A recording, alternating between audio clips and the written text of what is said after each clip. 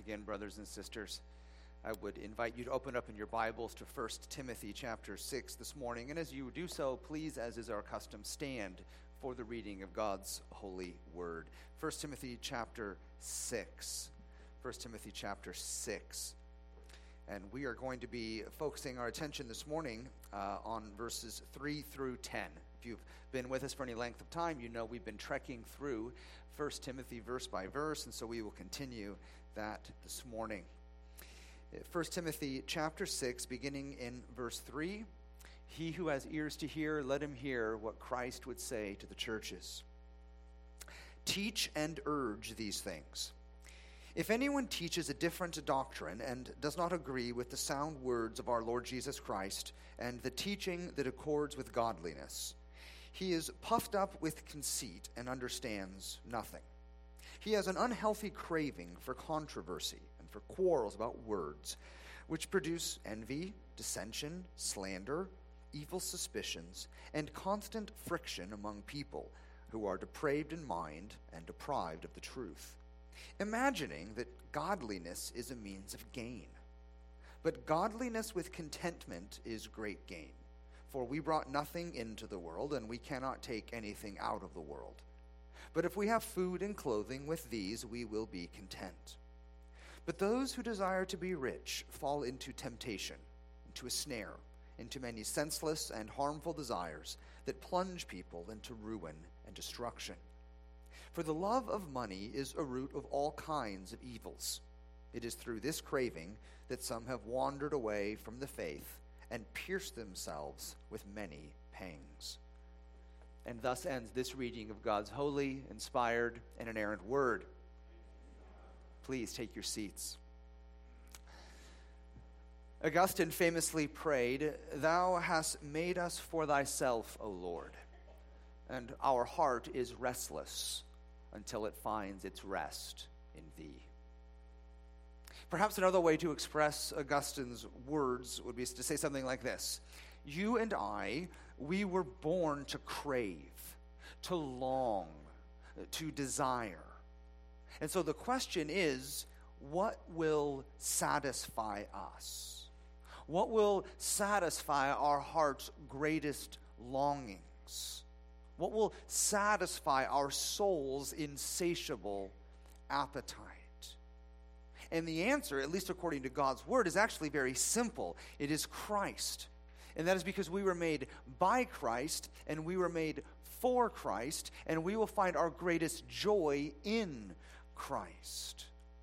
Which also means, and please hear this, to crave anything or anyone more than Christ, well, that is to put you on the road to apostasy, which is a road that leads only to hell. Such was the case in Ephesus, where Timothy was ministering. The false teachers, they have picked up speed on this apostasy highway. And worse than that, they were a plague upon the church because these false teachers were dragging down the rest of the congregation with them. You will recall, this is why Paul told Timothy to stay in Ephesus where he had planted him. He was to do so because, if you go all the way back to 1 Timothy chapter 1, verse 3, Timothy was there to charge certain persons not to teach any different doctrine. You see, the Hymenaises and Alexanders of the world, they who had 1 Timothy 1:19 made shipwreck of their faith. They were pulling others down by this undertow. And so as we come now towards the end of Paul's first letter to his young protege Timothy, what you will find Paul doing time and time again is warning Timothy, encouraging Timothy, reminding him that the Christian faith is worth fighting for.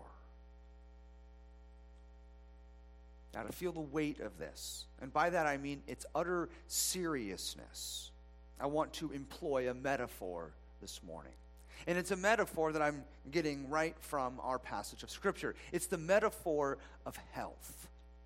And so in that vein, we will unfold this passage of Scripture in front of us by noting the disease, the symptoms, and the remedy. That's where we're going. The disease, the symptoms, and the remedy. When it comes to these false teachers, what was the disease that infected them? And the answer is found in verse 4. The answer is conceit. We're told in verse 4 that he, that is the false teacher, is puffed up with conceit. And so if you were to do an MRI or if you were to get blood work back, what would it reveal? Well, it would reveal that the cancer of conceit in the souls of these false teachers, it has metastasized, it is spread throughout the entirety of the body. Now, what sort of tumor is this? When Paul says they are puffed up with conceit in verse 4, I would have you to know that that word itself, conceit, it comes from a word that means illusion. So here in the context, it refers to someone, specifically the false teacher, who is enamored with self. He or she, unfortunately, is sort of living in a fantasy world. It's an illusion. They are insanely arrogant and extremely proud. This man's head is so bloated that he can't pull his shirt down over top of it. Right? He has these grand illusions about himself.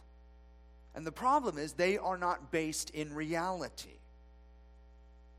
And because of this, he, verse 4, understands nothing. Do you see the great irony here? This false teacher, he thinks he is so smart, but in reality, he's just brain dead.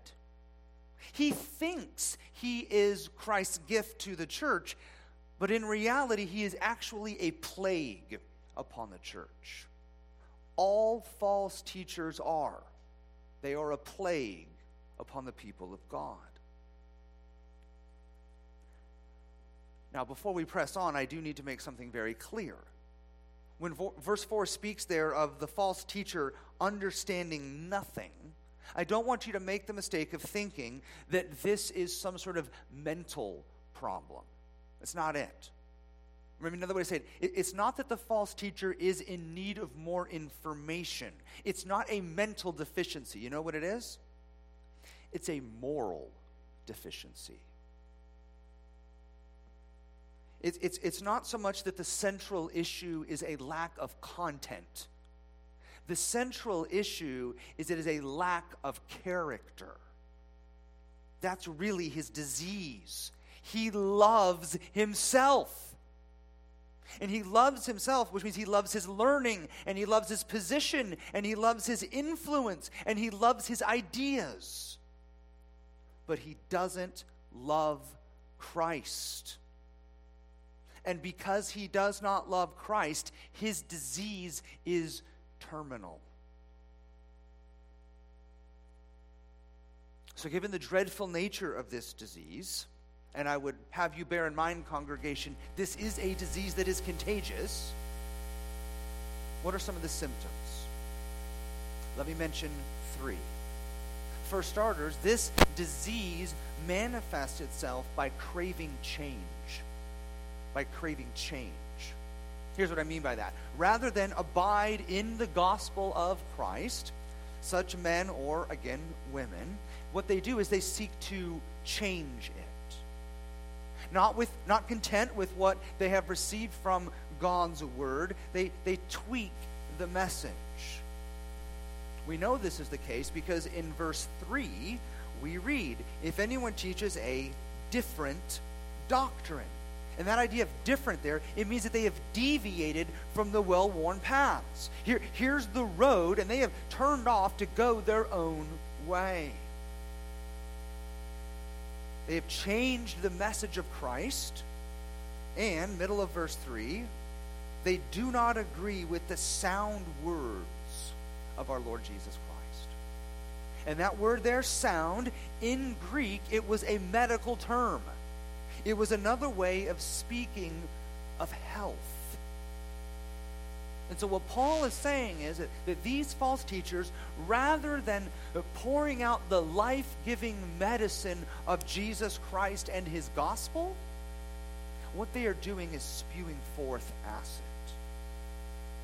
While Christ and his gospel give life, these false teachers and their false message, it only brings death. Just as a doctor today would be prosecuted for breaching the Hippocratic oath and doing his patients harm, so these false teachers are under the judgment of God. And that is because they have changed the very gospel of God. Still thinking about this symptom of how they crave change, it's also important to notice that their bootleg Christ that they are putting out there, it doesn't lead to greater Christ-likeness. Here's what I mean. Look at verse 3 again.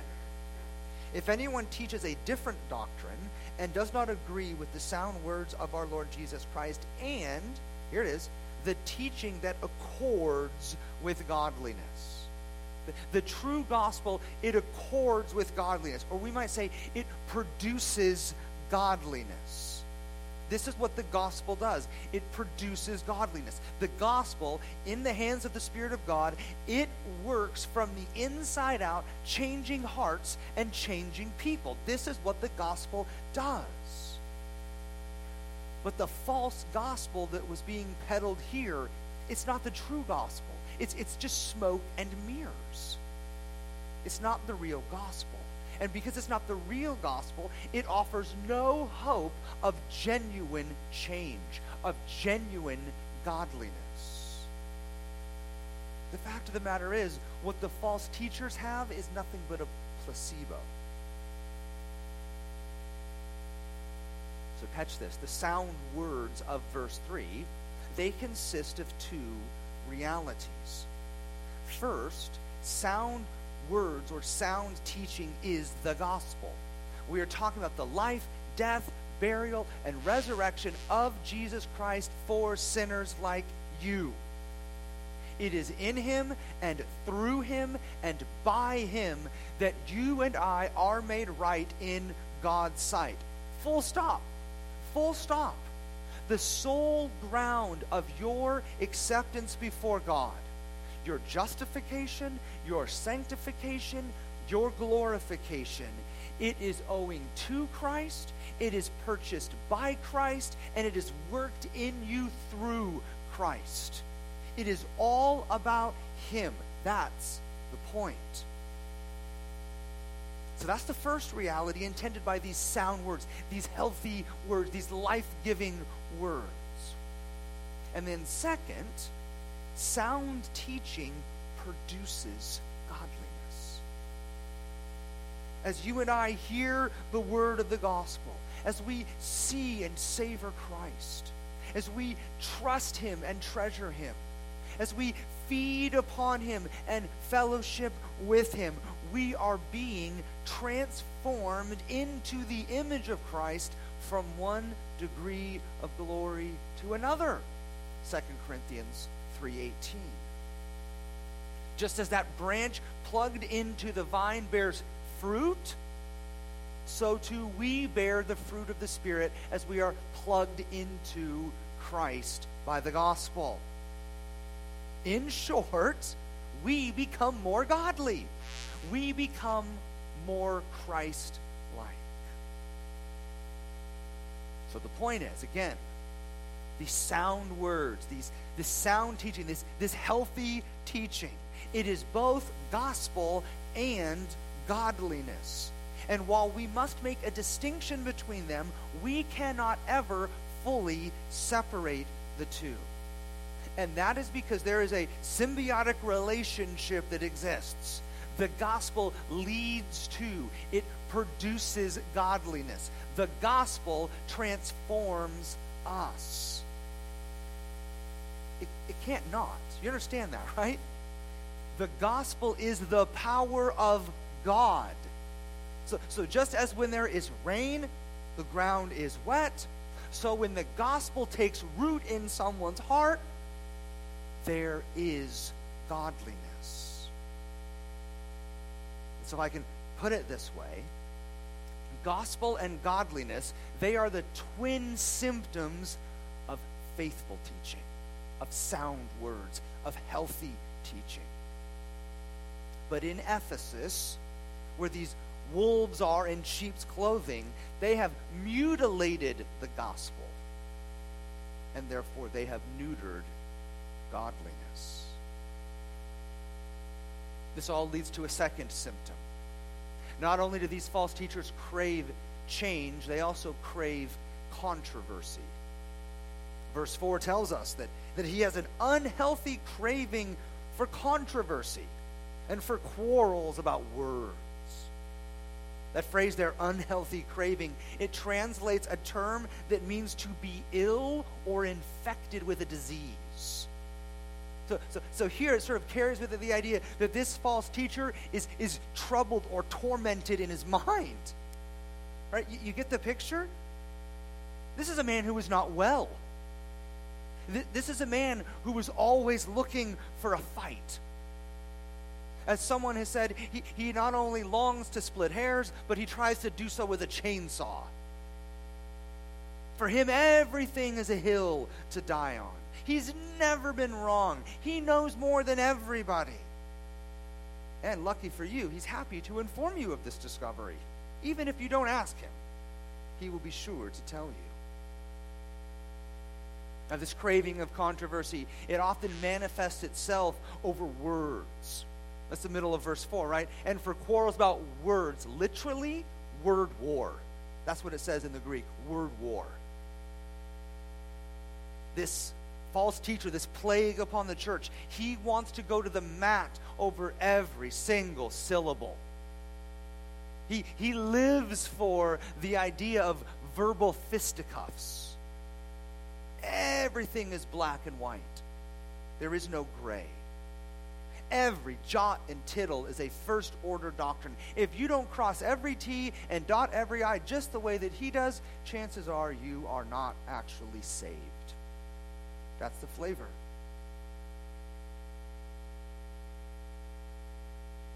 Now, what is the result? What does this craving of controversy produce? Well, in verse 4, what you see is a fivefold collection of calamities. End of verse 4. Which produce, right? Give birth to. This is the result of, what do you get? You get envy, dissension, slander, evil suspicions, and constant friction among people who are depraved in mind and deprived of the truth. What you have here, it's like Pandora's box being unleashed upon the church. To begin with, you have envy. And envy, like a disease, it gnaws away at the inner person. And it provokes a hatred toward others that just destroys relationships. It's like holding a firecracker in the palm of your hand and then closing over it. All envy does is produce damage. Then you have dissension. This is the idea of just utter chaos and division in the life of the church. Like a big pot of stew, this man is always stirring things up, seeking to cause drama. Then you have slander, or more literally, abusive and defamatory speech, which of course is hardly a shock. This stuff tends to follow false teachers as thunder follows lightning. Then you have evil suspicions. There's almost a paranoia, isn't there? Who's doing what? Why are they doing it? What's the aim? What's the goal? All of a sudden, people are viewed as a threat to the regime. You dare not cross Pastor X. If so, heads are going to roll. Finally, Paul mentions constant friction. And of course, what else would you expect? At this point, sparks are flying. The false teacher refuses to repent or to submit to the elders of the church. At this point, the church is being torn apart. Souls are being crushed. The very name of Christ is being maligned. This is all collateral damage. This envy, dissension, slander, suspicions, friction, This is all sort of the symptoms of a false teacher. This is what he leaves in his wake. And remember, it all stands in stark contrast to what healthy or sound teaching produces. Remember, healthy, sound teaching, it proclaims the gospel and it produces godliness. But unhealthy, sickly teaching, it tends to proclaim self and then produce sin. Now, speaking of sin, let's turn to our third and final symptom. What will this dreadful disease look like? Well, it will look like craving change, craving controversy, and of course, craving cash. Craving cash. Look at the end of verse 5. Imagining that godliness is a means of gain. Church, hear me well. One of the telltale signs of false teaching and a false teacher is this: imagining that godliness is a means of gain. Thinking that being a Christian, that being a follower of Jesus, that what that means is financial gain. This, of course, is what makes the so-called prosperity gospel so evil. You know the folk, sort of the health and wealth people, the name it and claim it bunch. What they offer is a false gospel. What they offer is a gospel that preys upon people's natural desires. Can we just be honest? Who doesn't want to be healthy and happy?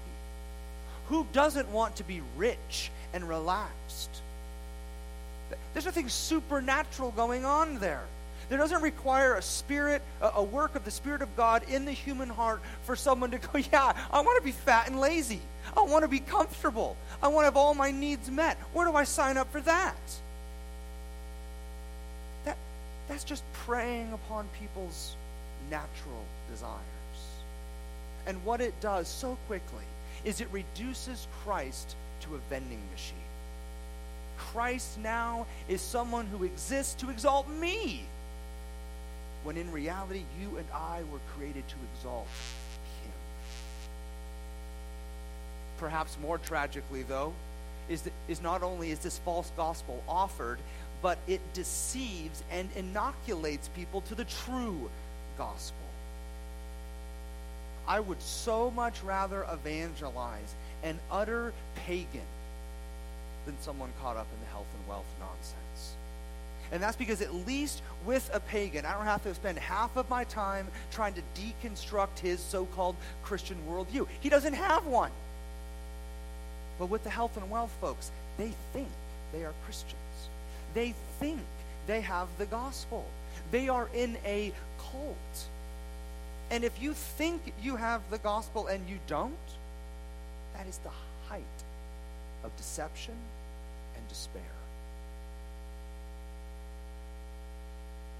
But let's be fair. It's not only the prosperity gospel proponents that fit this bill. Let's be honest. In a lot of ways, this is also one of our blind spots, isn't it? We all have a little prosperity gospel in us. And if you doubt me, that's fine. Try this on and see if it fits. We are prone to think that to some degree, if I would just obey God and do all the right things, then God will do what? Well, then God will bless me. And that blessing, that sort of Christian shibboleth, what we often mean by that is that God is going to give me the stuff that I want. And what do we want? Except money. This is just built into us. You and I, we swim in an ocean of consumerism. And it's very hard to swim in that ocean without getting a little wet ourselves. This is how we view God, right? We do good, God will do good for us. We do bad, God will be mad at us. And so often how Christians sort of live the Christian life is they run it through this grid. If I would just learn to do the right things and just do what I'm supposed to do and just check all of the right boxes, then everything would be fine. But what you have to understand is that that is nothing less than the prosperity gospel. Granted, it's decaf, but it's still the prosperity gospel. At least the prosperity gospel folks have the decency to be consistent. They're full-blown. We're just closet. So here's the deal. And this is why this is such a big deal. The true gospel, it stands in stark opposition to the prosperity gospel. And that is because of this. Please hear me. The gospel tells us that we can never do enough good. We can never get our act together enough. We can never on our end do something that would actually earn God's blessings. You don't have it in you to merit grace or to merit righteousness. Not by your faith, not by sowing your seed, not by your so disciplined, quote-unquote, quiet times. Rather, instead of calling us to work and do the right things and expect that God will pump out the blessings to us like a vending machine, the gospel calls us to simply rest in the utter sufficiency of Christ for us. Now, it's true, you might not be healed. You might not get a big house on the hill. You might not have victory over that one particular sin in your life. I understand that. But Christian, you will have Christ. You will have the hope of heaven. And so the question for us is this: is that enough? Is Christ enough?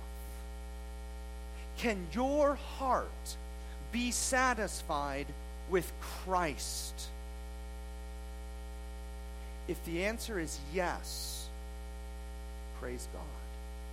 If the answer is no, then we're just closet prosperity gospel people. We're just drinking decaf. That's all it is. As we're mulling over this third symptom of craving cash, we also ought to take a sober inventory of our own hearts and really our own wallets.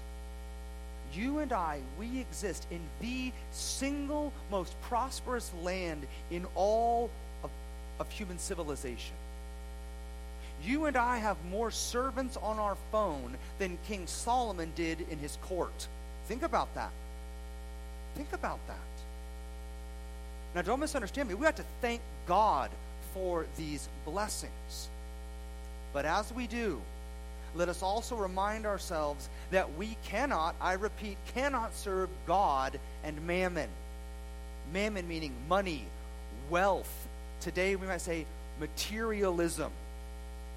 And the reason that we cannot serve God and materialism, God and mammon, is because this money, this wealth, this materialism, it is deceptive, it is dangerous, and it is damning. You know why materialism is so deceptive? Because what it does is it promises lies. It tricks us. It's like the mouse who thinks he's going to get a piece of cheese only to have that hammer snap down on his neck. Verse 9 tells us that those who desire to be rich fall into temptation. Into what? Into a mousetrap. Into a snare. The deceptive nature of all of this is simply this: it is never enough. It's never enough. It's like trying to quench your thirst by guzzling seawater. It's like biting into a nice piece of meat only to choke on the bone. You know this. That brand new car that you got 5 years ago that you loved and thought you would never need anything else, it's starting to wear and tear. That house, that watch, that phone, that jacket, that wife, fill in the blank. It's never enough.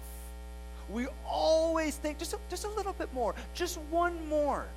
There's always this carrot dangled out in front, and we continue to march and march and march toward it. It's lying to you. It's deceptive. If that wasn't enough, it's also dangerous. Verse 9 again, But those who desire to be rich fall into temptation, into a snare, into many senseless and harmful desires. You have to understand that craving cash, right? Lusting after materialism, it will take you places, brother and sister, you do not want to go. Selfishness, cheating, fraud, lying, covetousness, discontentment, resentment, all of these things that used to be in your heart utter foes, before long they will become friends. And that's because at heart, this materialism, this pursuit of wealth, it is a false god. And like all false gods, it will lead you to disaster. There's not enough incense you can pinch. There's not enough virgins you can throw in the volcano. This will never be satisfied. This false god will take your soul. He'll take your soul. Which leads to, again, this idea of it being damning. Verse 9, once more. But those who desire to be rich fall into temptation, into a snare, into many senseless and harmful desires that do what? That plunge people into ruin and destruction. Paul goes on, for the love of money is the root of all kinds of evils. Catch this. It is through this craving, the craving of money, wealth, materialism, it is through this craving that some have wandered away from the faith and pierced themselves with many pangs. You notice in verse 9, what is connected is craving cash is connected with apostasy. You understand? Apostasy is falling away from Christ. Apostasy is, I once made a profession of faith, I once identified, I once said I was a Christian, and apostasy is no more. Not anymore. No, I'm not Christian now. Why? They have, through this craving, some have wandered away from the faith. This will lead you away from Christ. It's not insignificant. It's not a minor thing. I don't mean to be overly dramatic, but when it comes to money, souls hang in the balance. Your soul hangs in the balance. So remember, the disease here is unbridled conceit. The false teacher, he is, as someone put it, a pompous ignoramus. And the symptom of this disease, well, he craves change, he craves controversy, and he craves cash. Now, if that's the disease and the symptoms, what is the remedy? Or, if we can just sort of dispense with the metaphor for a moment, how do we avoid this? How do we avoid apostasy? Here's the prescription. Here's the medicine. First, we must fully embrace Christ and Christ alone. No substitutes, no placebos, only Christ and Christ only. We must come to the settled conviction that Christ is our health. Christ is our healer. Christ is our helper. Christ is our hope. Christ is our holiness. He and He alone is the only one who can cleanse us from the filth of our sin. He's the only one that can remove that malady. Christ and Christ alone is the great physician who gives us that heart transplant that we so desperately need. Brothers and sisters, it is Christ and Christ alone who will cure us. So rest in Him. Rest in the balm of His blood, that you might have life. Remember, up in verse 3, the sound words of our Lord Jesus Christ. As I said, sound there is a medical term. It means to be healthy or to be wholesome. So the question is, well, do you want to be healthy, spiritually speaking? Do you want to be whole, spiritually speaking? And if the answer is yes, then you must lean into and rest in Christ. For He has done for you what you could never do for yourself. Second, we must foster contemplation. Remember the disease of the false teachers. It is, verse 4, to be puffed up with conceit. So the remedy then is to be brought low, to be humbled, to be made small. How do we do this, you ask? What does this look like? Well, let me ask you. Have you ever laid out in the front lawn and looked up at the night sky and tried to count all the stars? Have you ever been on an airplane and looked out the window and just saw what is taking place? You are 30,000 feet up in the air, and you're seeing mountains and lakes and rivers and forests. Have you ever been driving along in your car and been caught in a storm that was so vicious you had to pull over and just wait it out? In all of these situations and countless more, what you were supposed to feel, what you were supposed to be overwhelmed with, is your smallness, your finitude, your neediness. The stars are innumerable. The mountains are magnificent. Weather is terrifying. It all has a way of reminding us how tiny and weak and frail we are. And friend, that is a good place to be. And so, Christian, to foster contemplation, we must direct our attention to the glory of Christ. If you were to be small, then you have to fix your eyes on the one who is big. If you were to be captivated by the glory of Christ and satisfied in him, then you must realize how glorious and satisfying he is. And just as you don't make the Swiss Alps glorious by viewing them, right? They are intrinsically glorious. But you still have to go to Switzerland, take a hike, and open your eyes. You must breathe them in to see how wonderful they are. So, Christian, you must satisfy your heart with Christ by contemplating his goodness and his beauty and his glory and his grace and his sacrifice and his love. So let me encourage you. Let me encourage you to foster contemplation. Meditate, Christian, for example, upon Christ's eternality. The Son of God, he has always been. He has no beginning nor end. He always was, is, and will be. He exists outside of time. For crying out loud, he created time. He is the Alpha and the Omega, the beginning and the end, the first and the last. He is the eternal Son of God. Be in awe of him. Or consider his miraculous birth.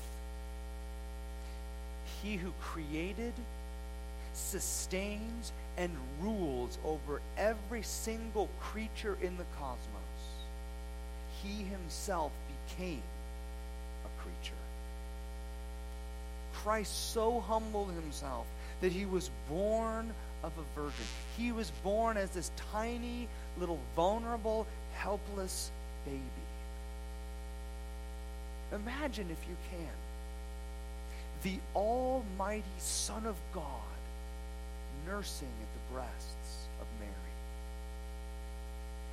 He who is life itself needed his mother's milk to survive. Or contemplate his utterly perfect life. From Mary's tummy to Rome's cross, Christ was sinless. We can scarcely fathom this. He never, ever, not once broke God's law. And I don't mean not just during Holy Week or Good Friday or something like that. No, I mean like from the beginning, Christ only ever obeyed his Father perfectly. He pleased God in everything, not just his actions, but even his attitudes. The very motivations of Christ's heart were sinless. Christ was perfection and righteousness and God embodied in human flesh. If that doesn't stir your heart, what will?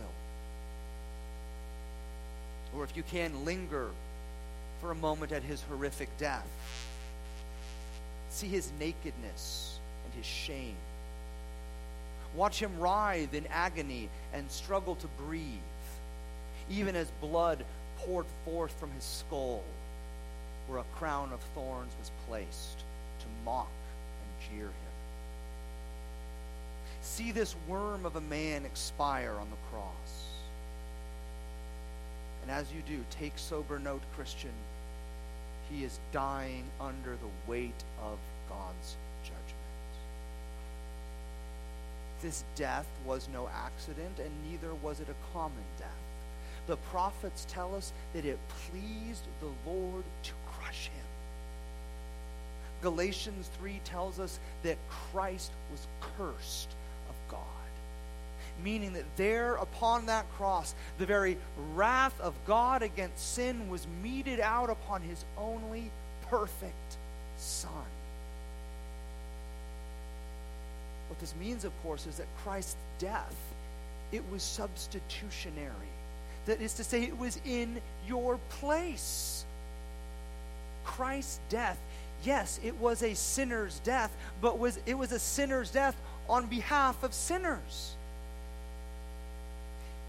And his death, it was as glorious as it was horrific. I say it's glorious because Christ's death was a wrath-absorbing, sin-paying, freedom-giving, life-changing, hope-producing, Satan-defeating, glory-promising death. When the eternal Son of God expired under the weight of God's wrath for our sin, a torrent of grace and mercy and love washed upon us. If your heart is still not thrilled, mull over his powerful resurrection. Death could not hold Christ. Why could death not hold Christ? Because death, the grave, is for sinners. And though Christ was treated as a sinner, we know he was not a sinner. He was perfectly righteous, right? Even though he was condemned, he was righteous. So what did the grave do? It spit him out. It had no claim on him or right over him. And beloved, please hear this. When Christ walked out of that tomb on Easter morning, he did so in complete victory. Not just victory over the grave, but victory over death itself. Victory over sin. Victory over hell. Victory over Satan. Think about this. And I don't mean like think about it like you think about your math equations, like your times tables. I mean like think about it like glory in this. By Christ's powerful resurrection, he has triumphed over every single one of your greatest enemies and fears. The grave is no longer the end for you. Death has been killed. Sin has been defeated. The fires of hell have been extinguished, and Satan himself has been defanged. Is this not an occasion to rejoice? Or, Christian, reflect upon the fact of Christ's intercession on your behalf. What is Christ doing right now in these very moments? Well, Scripture tells us that he is able to save to the uttermost those who draw near to God through him. Why? Since he always lives to make intercession for them. Romans 8 asks that wonderful question, who is to condemn? Scripture answers, Christ Jesus is the one who died, more than that, who was raised, who is at the right hand of God, who indeed is interceding for us. Who is to condemn? Nobody. There is now no condemnation for those who are in Christ Jesus. There's now not there in the future, if you do enough good works, if you have enough faith, if you get through purgatory, if you pray this, if you do that, not in the future. There is now no condemnation, right now, in this moment, for those who are in Christ Jesus. You think that's because of you?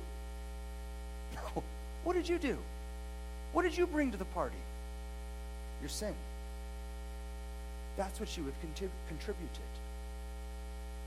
Christ is not interceding for you the way a parent cheerleads for his son or daughter on the sidelines, just hoping that he or she makes that game-winning shot.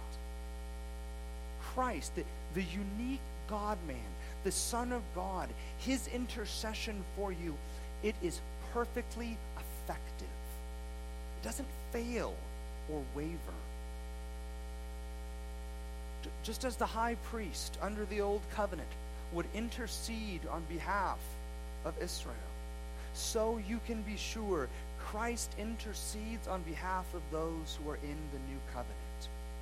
And Christ's intercession is just as true and powerful and effective as his life, death, and resurrection. Or perhaps dwell upon Christ's promised return.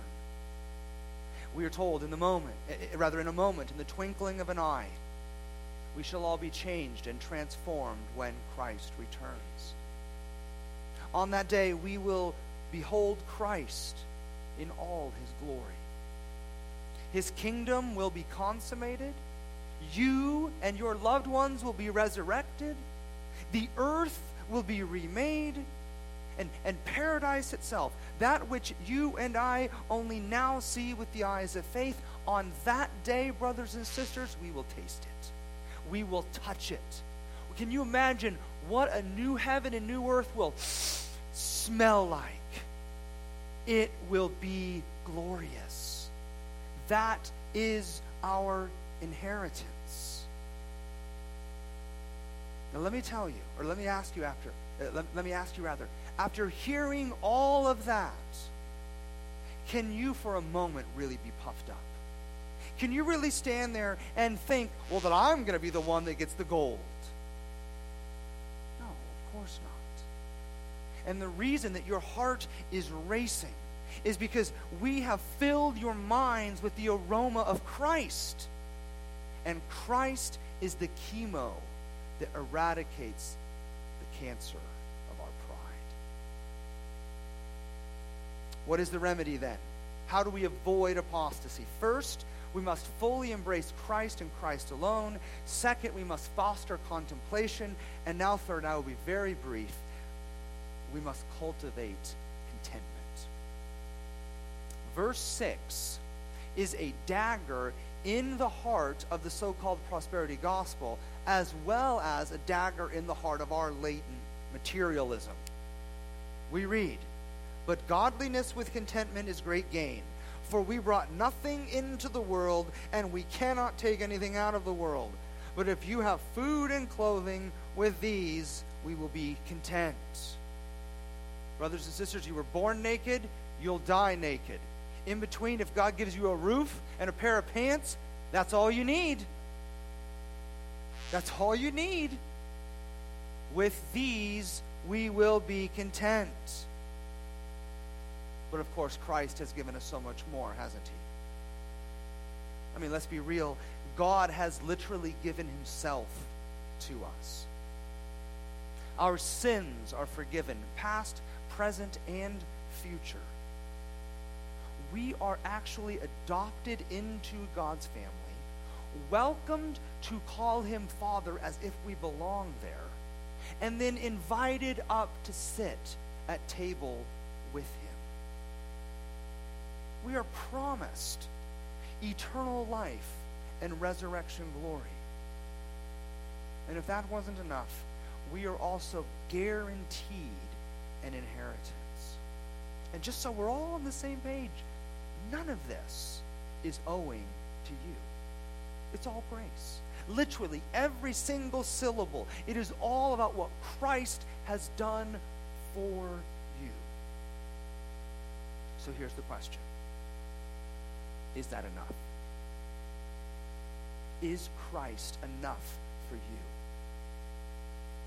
Brother or sister, can you be content right now in this life knowing all that Christ has promised for you and purchased for you in the life to come? Is Christ enough? I began by asking a very serious question. I don't expect you to remember it now. It was this: how do we avoid apostasy?